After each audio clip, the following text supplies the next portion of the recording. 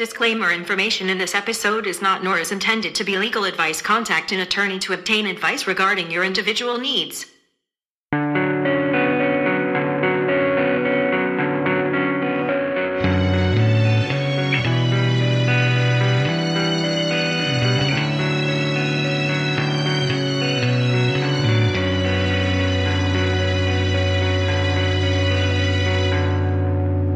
Good morning, good evening, good night, wherever or whoever you may be. I am Alan Arante, and this is the Recluse Podcast. Today's guest is Caitlin Rodriguez. She is a lawyer based in Ventura, California. She practices family law and estate planning. That would include things like divorce, child support, wills, and property transfers. She graduated with a bachelor's degree in history from Cal State Channel Islands, and she went on to Western School of Law in San Diego. In this conversation, we talk about her law school experience and what it was like to take the bar exam. Caitlin reflects on her internship with the Public Defender's Office in San Diego. She considers whether or not a lawyer can ever take off the lawyer cap, a reality described by Anita Hill. Hill says, "One of the things I was taught in law school is that I'd never be able to think the same again, that being a lawyer is something that's a part of who I am as an individual now." And that seemed to be a feeling that Caitlin has. She talks about how she makes an effort to separate her personal and professional life, but that the two often blend together. Caitlin Rodriguez, attorney at law, can be found on Instagram at 805 Law Practice. And she can be reached through her website at 805lawpractice.com. So without further delay, this is a portrait of Caitlin Rodriguez.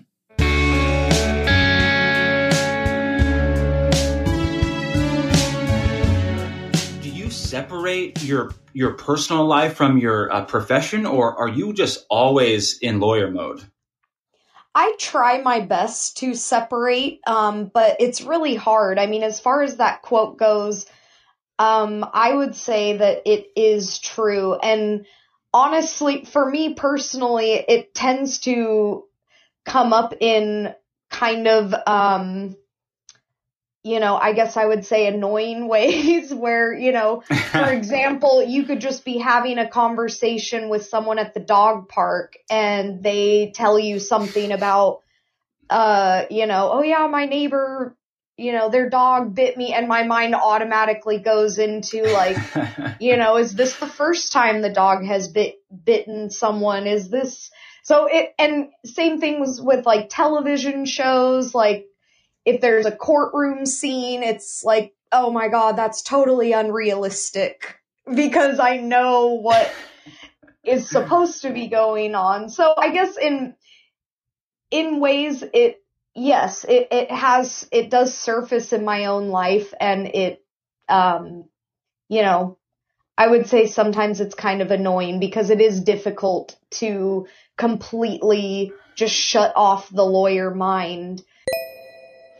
So my dad had told me right before starting law school that law school basically all it's doing is teaching you how to think like a lawyer. And then that then permeates into your everyday life. So I think he was correct in that. And you were saying something about how you try to separate your personal life from your professional life, and how that doesn't always work because obviously you're a person, and these areas in our lives, they blend together. And it makes me think of, say, a doctor, for example, when they have to give a patient bad news or tell them some diagnosis, and they seem very removed from the situation, and they are just there to relay the information. Is that sort of how you feel as a lawyer when you're in certain situations in your professional life? Are you able to distance yourselves from the content of your work? I think I am, but I also think that it's important to not completely distance yourself. I think in ways you need to protect yourself emotionally and not get too emotionally involved. But I also think it's important to show your clients that you do care and not to completely separate. And I think that's sometimes,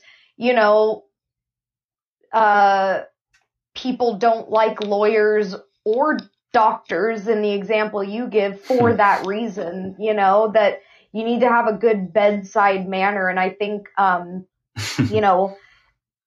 think that since I have been practicing, that's something that I can tell my clients appreciate about me. Where I've noticed interactions with other attorneys, sometimes it's very, like you said, just like, here's the information done, where, they call lawyers counselors because I think part of it is just, being an ear for them, to have someone to talk to and, confide in about stuff. And a lot of times advice is just regular advice that it's not necessarily legal all the time. Yeah, I think that's really interesting. For example, in the education field, I forget what they call it, but it's something like the untaught curriculum. So teachers, for example, why a lot of teachers go into education is they want to make a difference in kids' lives. They want to be a good role model. They want to be an advocate. And interestingly enough, that stuff isn't taught in the program. We learn about the curriculum. We learn about just all these various things. So when you went through your law degree, was there some hidden curriculum there that they didn't teach you? I mean, are you learning on the job how to console and how to be a counselor? Because you said some lawyers are just cold and just relay the information. That's it. Is that bedside manner and that rapport that you have to build with a client, is that something you learn on your own as a lawyer as opposed to in the program? I would say it's more something that you learn on your own. And I think that also it's something that you just learn in the workforce in general. I think, I went to law school a little bit later than is the typical law student. A lot of people go in straight into law school from undergrad, and some of those people never had a job before. And so it's almost like they've never even learned how to interact with people, in any sort of like professional manner. So I think I think it's just something that you learn, like from working and working specifically as an attorney. Prior to law, it's kind of random, but I actually was in the veterinary field for 10 plus years. And that, for me, I think that's where I learned how to deal with that, because initially when I started in the field, I was really young.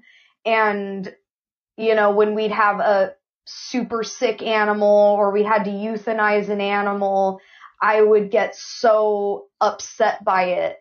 And then I was like, okay, I can't do that. I have to be able to be professional. So I completely cut my emotions off. And then eventually I was able to find this happy balance, because, you walk into a room with clients who are crying because their animal is really sick, and you want to show that you care. And I know that's a completely different field, but I feel like that's where I learned how to interact with clients that way.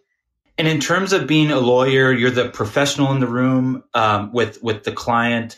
And actually, just in general, now that I think about it, what personality traits and characteristics do you think are really essential for a lawyer to be effective and good? I mean, is it straightforwardness, responsibility? What are some of the adjectives you would use that a lawyer should be described as to be good?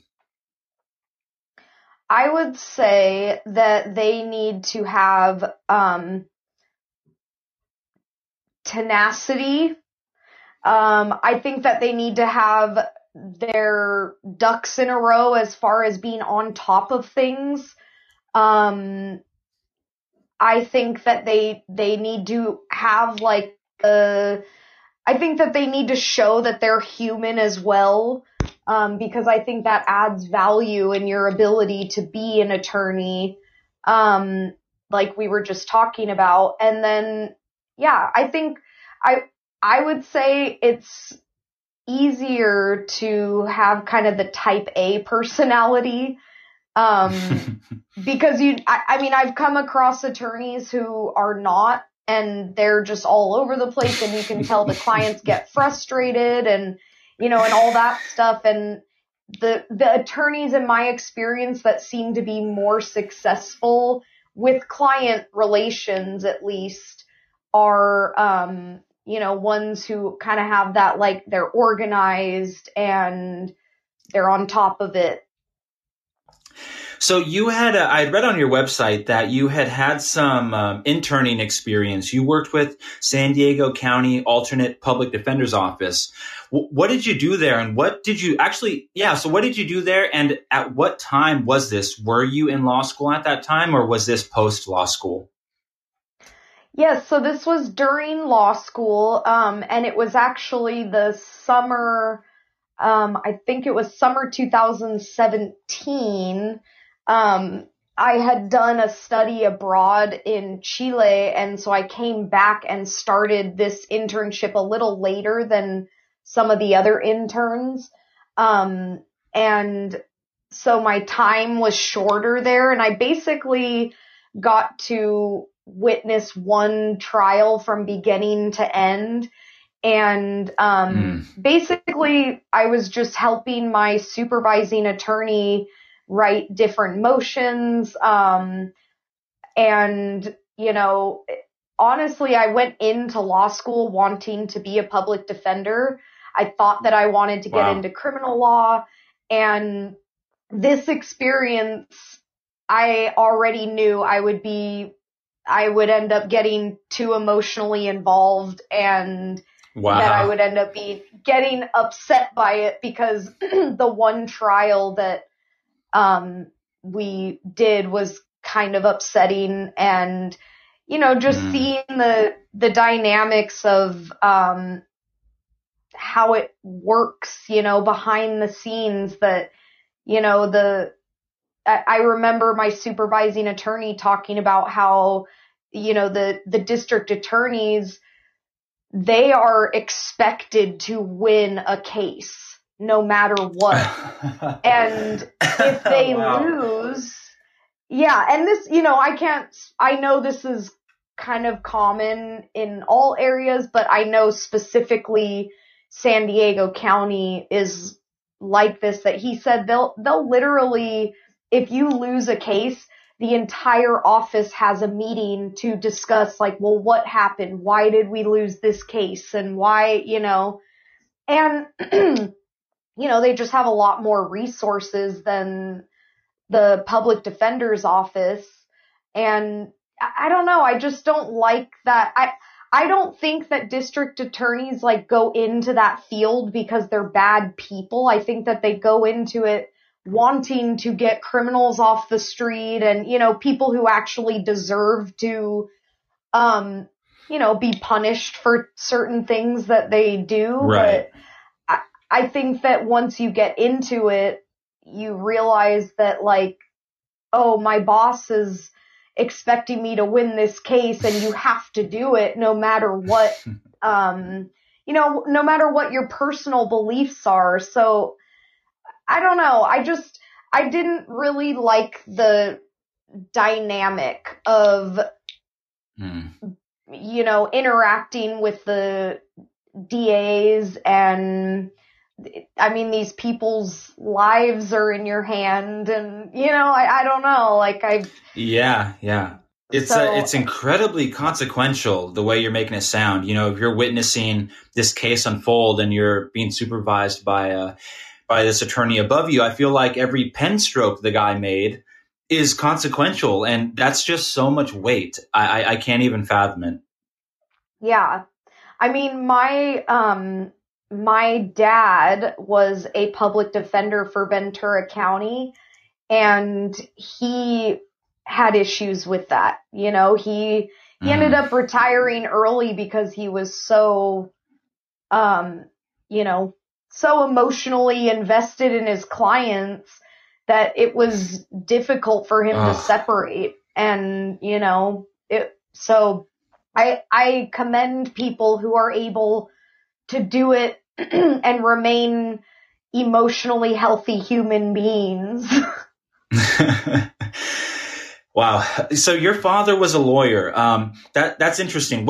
When did you realize that you wanted to go into law? Did your father's experience and career put that little, feather in your cap where you thought, hey, maybe I could do it too? So when did you decide to pursue law, and what influenced that choice? So my whole life, my dad was an attorney, and even when he retired from the public defender's office, he did private practice, and he was always, he was kind of like the activist attorney. He went and, helped in the legal tent, at the pipeline, when the protesters were at the pipeline. And then relatively recently, when there was the big, amount of people coming up to the border, he went down there to help at the border. And, and he kind of did stuff like that, my whole life. So it was kind of, like, wow, like I want to be,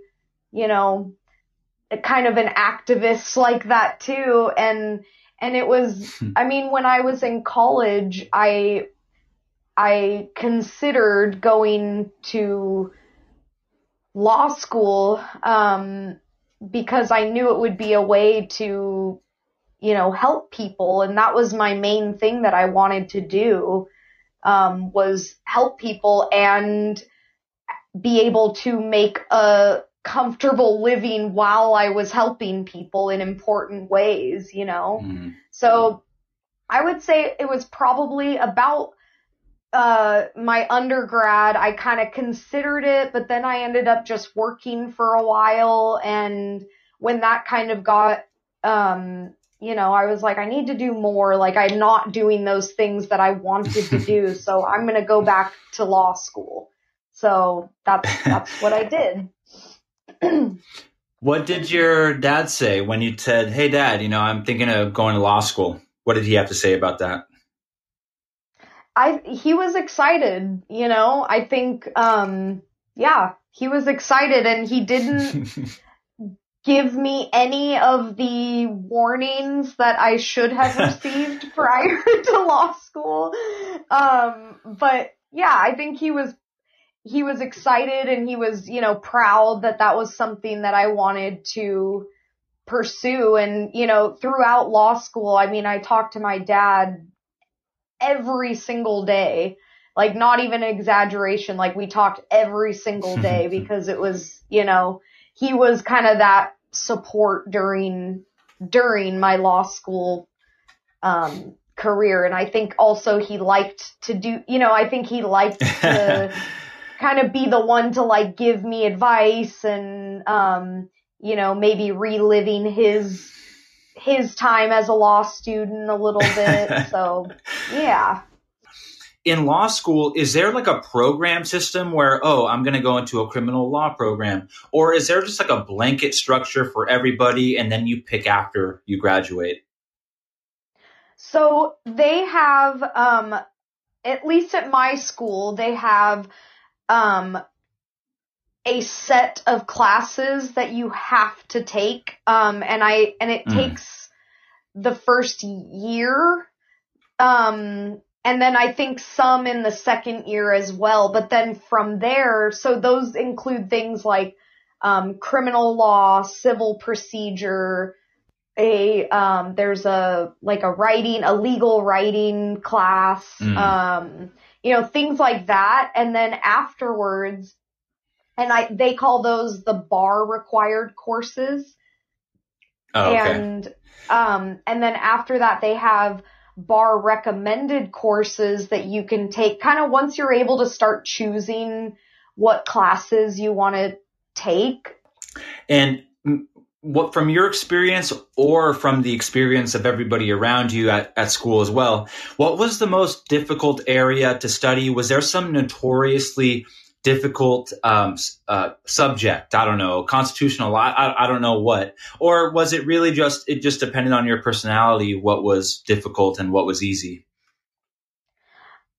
I think that I can't think of like a notoriously difficult class. I think a lot of times it has to do with maybe the professor as well. For me, an example of a really difficult class was evidence. And part of that was the professor. And then another really difficult class was criminal procedure. So that's things like,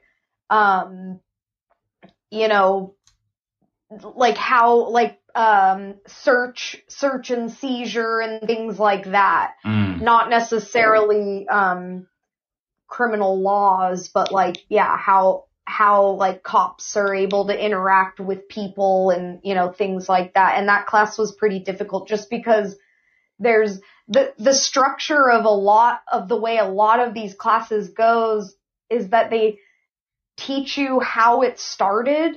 And then, so you're learning all these laws and then it's like, but today this is how it is.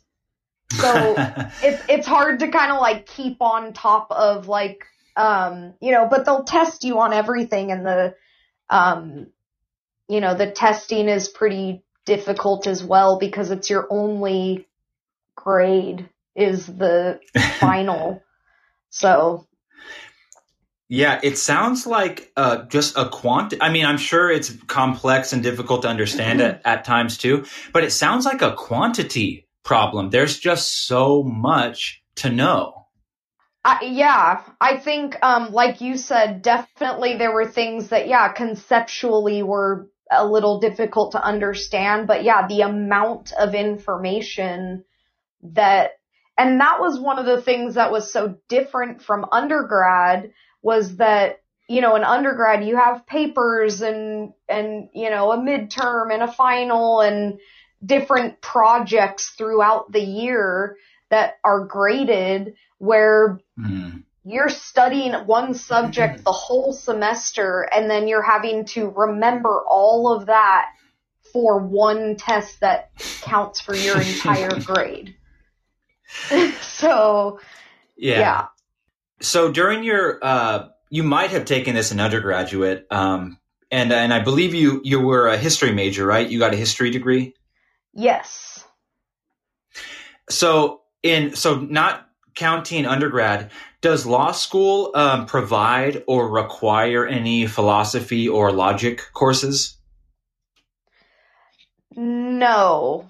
I mean, I would say the logic is kind of just woven into each subject area, but the way that they go back in the history of the law kind of, so I guess that is, the philosophy side of it, I guess, because it'll say like, this is how, for example, in real property class, they go and talk about how you had to like put a spear in a whale when you were whale hunting, and that was how you claimed it to be your property. Like, obviously that's not relevant nowadays, really. I mean, it is in some ways, I guess, but we're learning these like old cases that,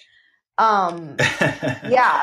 Do you consider yourself sort of an egghead in the sense that you value the foundations of the law you practice? Or, is it just, do you not really care about, what Socrates said? You just practice law as it is today? I think it's interesting to me because I am interested in history. But I wouldn't say that it's like, I'm going to go back and to give an example to a client that I'm going to go back and like quote Socrates or something. You know what I mean? But yeah, it is interesting to me, the history of things, because sometimes it's really silly stuff that, like the whale thing, for example. So I think it's kind of fun to study that part about it.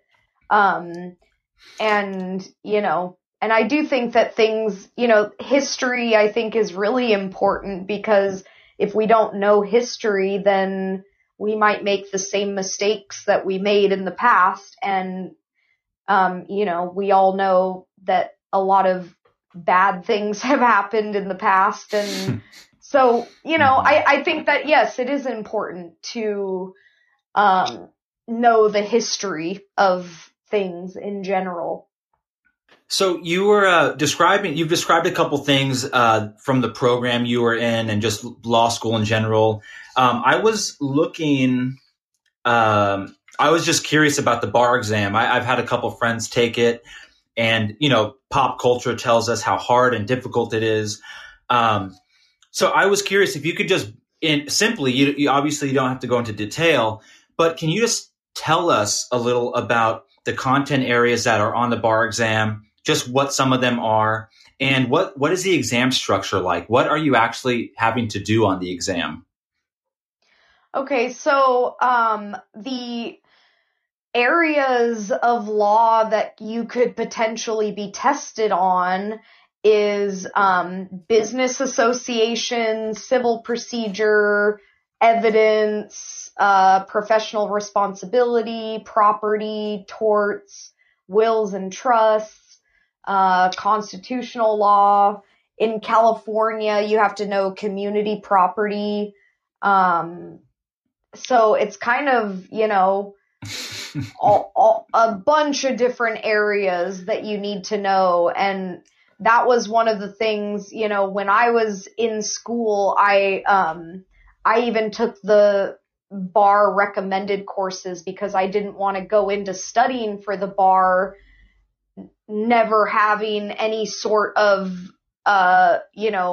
basic foundation of an area, because, for example, I'm trying to think of, like wills and trusts wasn't a required course in school, but I took it because I knew that it was going to be tested on the bar exam. So there were some people that I studied with that was their first time studying, and, that topic, and I didn't want to be in that position. A witness sees a murder in the park and is called to testify in the criminal case. Can the defense attorney ask her on cross-examination about her habit of feeding the pigeons? The defense knows that she was cited several times for illegally feeding the pigeons. Defense counsel tries to ask, "You have a long-time habit of feeding the pigeons, don't you?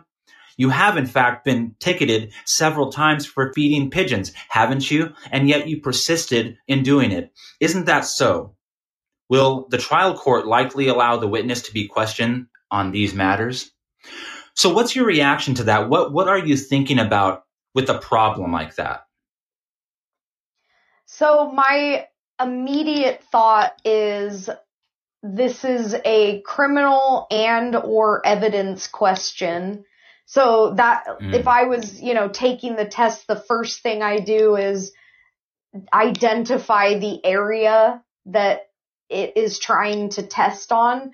So for me, a witness sees a murder, okay, criminal law, called to testify, okay, so there's probably going to be evidence. And then when you get to the, last question of, will the trial court likely allow the witness to continue to be questioned on these matters, that to me is like, okay, it's an evidence question. They're, they're asking, can the defense counsel even do this? So, and if I was taking this, I would be like underlining and highlighting and, certain facts that I think are pertinent to answering this question. What would the advantage be for the defense to even question along that line, to question this witness along those lines of her, I guess, perhaps, I don't know what you would call it, criminal history. I mean, what's the advantage to getting an answer to those questions the defense was asking? It could be to call into question her character. That's a lot of times that's what the opposing counsel in any situation is trying to do when they have a witness on the stand. They want to show, well, like, this person illegally feeds pigeons, so they might be a bad person. It's kind of a silly example because, feeding pigeons, even though it's maybe illegal, most people might not think of it as being like this horrendous act or anything. So I guess I don't have the answer. What would you say? Will the trial court likely allow the witness to be questioned on these matters? What do you think? One of the basic foundations to getting any evidence in is relevance. And while I guess it could be argued that, like, if I was going to analyze this and I might analyze both sides to the argument, I would say, like, this doesn't seem relevant. She's feeding pigeons. How is her being cited for, feeding pigeons relevant? But then I guess, on the opposite side, you could say, like what we were just talking about, I guess, like they could make the argument that, well, it is relevant because if she's, not a good person or whatever, then she shouldn't be able to testify on this. And the other thought process I had as well is that maybe they're trying to argue that, she couldn't have fully witnessed the murder if she was distracted by feeding the pigeons.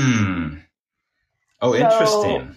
Yeah, so that was, who knows? I don't know what the answer to this is, but, that could potentially be another argument.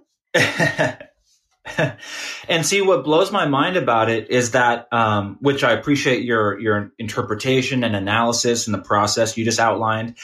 But what blows my mind is that you have to do that 200 times because the exam has 200 questions. And it's just, that's like I told you. I mean, God, I read 3 questions and I was already tired. I don't know how. I mean, God, it must be physically taxing and intellectually taxing to sit, in a hard chair for, I don't know, 6 hours, whatever it is, and run through that process 200 times. And you passed on the first time. What was your study regime like? I mean, how did you pass it the first time? How do you pass the bar exam? It was a very difficult process. I did, I think the way that I studied in school helped prepare me for the discipline it took to, study for the bar exam. In school, I had a really strict schedule because and right away I was like, how am I going to be able to get all this stuff done? There's not enough time, to do this. So I created a schedule that was 6 days a week, 7 a.m. to 7 p.m. Wow. And I had lunch, there was a lunch break in there, but that was my schedule, 6 days a week during school. So during the bar, studying for the bar, I took a study course that the school offered through a program called Barbary, and it was kind of like a class that you would go to, and they had study books and things like that, and so I would still get to, even though class didn't start until, I think it was 8, I would still get to the library at 7 and work on things. Then I would do the course, which was like an all day thing. And then I would come home and, make flashcards out of the lecture that we did that day. And, And then it got to a point where it was just like all I was doing was practice tests and looking through my flashcards, just trying to memorize as much as I could. I mean, it was insane. I cried regularly. Oh my gosh. Oh, you must have had a bonfire with your notes at the end of that thing. I didn't end up doing that, but I would joke about how I should, and then I just didn't end up doing it. I had this giant baggie full of flashcards, and it was ridiculous. It was ridiculous, but yeah, no, I did end up throwing stuff away, but I should have, lit it on fire and. Do you have to continually study law, read books, and study the newest thing out? Or does the practice itself reinforce your law knowledge? I would say that maybe both of those things are true. I think that definitely you have to keep up on the law, and usually you're only doing it for the practice areas that you practice. You're not expected to stay on top of all the changing laws. So a lot of times, like, for example, with estate planning, I have to keep up on the trusts and estate laws. Wow. So I actually get an email that, I'm on an email list that'll send us a, new case update. And so, there's ways to stay on top of it. And then, yeah, when you're actually practicing, you're still researching and, cause you don't know all the case laws. And then when it becomes, California specific and, so yeah, you do. And so, yeah, when you're practicing, it just kind of becomes part of your practice to do that. Why? I don't know that you can answer this because it's probably one of those, 8 wonders of the world kind of question, but what is up with legalese, so not only having to know everything, but having to understand, why is law so the opposite of straightforwardness? I feel like when you read something, there's multi-syllabic words that don't mean anything to the average person. Why is legal speak and legalese and just the text, why is it so difficult and complex? My complete honest answer is job security. I think that, I mean, when I was in law school, they were talking about how there's this movement to plain English. And, our professors actually taught us how to write, in our legal writing class, for example, how to write in plain English. And, and when I told I think I was talking to my dad about it one time, and he was like, oh yeah, they've been saying that forever. So apparently since for a very long time, they've been talking about how we need to, access to justice. And one of the ways to provide access to justice is not having legalese. But wow. I think that, and I'm not 100% sure that that's what it is, but like, if I am to analyze the situation, I would say, because if it became a scenario where everyone could just understand the law and how to apply it to your factual scenario, then lawyers wouldn't be needed. Oh, that's interesting. I really like that answer. So another, maybe typical legal question, a pop legal question, maybe you could call it. Is representing yourself a bad idea? Why or why not? I would say yes, it is a bad idea because, I mean, if you are an attorney, I still think it's a bad idea because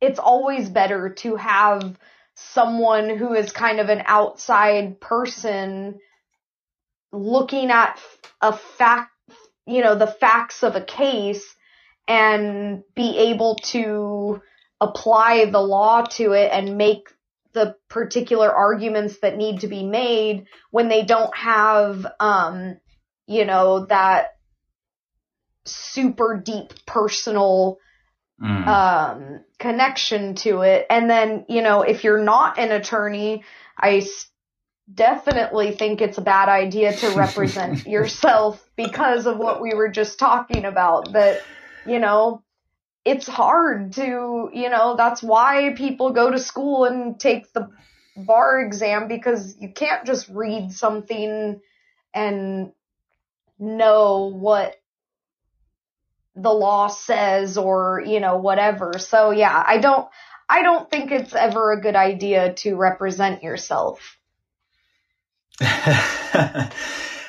Okay. I agree. If I were to represent myself, it's like, where do I start? Do I open my case and I start reading all the I don't, as an average person, as a layman, you don't understand the process. You don't understand the text. You don't understand the procedure. You don't know the nuances of the system. So you're just set up to fail. Another question, this probably is very simple, but what is admissible evidence? So there is actually several requirements for evidence and different requirements depending on what type of evidence it is. But like what I had discussed earlier when we were talking about that sample bar question, the baseline for getting any evidence in is relevance.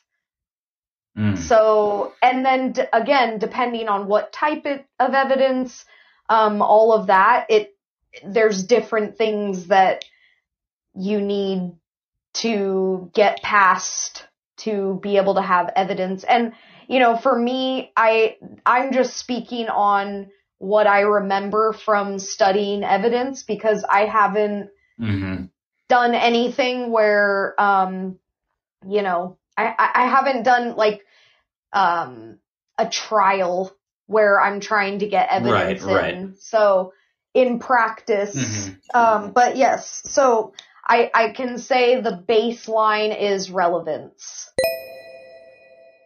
I don't know. Is admissible evidence something that you do like in civil law too? Or is that more of like a staple of criminal law? No, there's evidence that you do for civil law as well. I think that, and then there's different rules for that too. So, there's all kinds of, I would say it's kind of difficult to answer the harmful and helpful evidence aspect, because it depends on, and it depends is the lawyer answer, just so you're aware. If you ever ask a question to a lawyer, they will say, it depends. And it's something that like you learn in law school, because if you go to ask a professor, they'll say, oh, well, it depends. And it kind of becomes this joke, because it really does depend, because you have to, depending on the facts and depending on the law and, all this stuff, there are all these factors that play into it that could change how you might respond to a question like that. This question may sound offensive, and you must have read it already. So how can I say this? I don't mean it to be cutting when I ask this. So do lawyers, and I know you're not like a criminal lawyer, but do lawyers in a courtroom really believe what they are saying when they're defending their client, or are they merely spinning a yarn that adheres to the internal logic of their position. And I ask that because I've watched a few criminal cases where I'm like, my God, this lawyer he's just lying his pants off. I just don't believe anything this guy is saying. But at the same time, it adheres to some logic that makes sense. So do you think lawyers really believe what they're saying in a courtroom, or do you think they're simply defending their position? I think sometimes it depends on the lawyer too, because the kind of the stereotype of like, an attorney that's kind of a sleazeball or, whatever.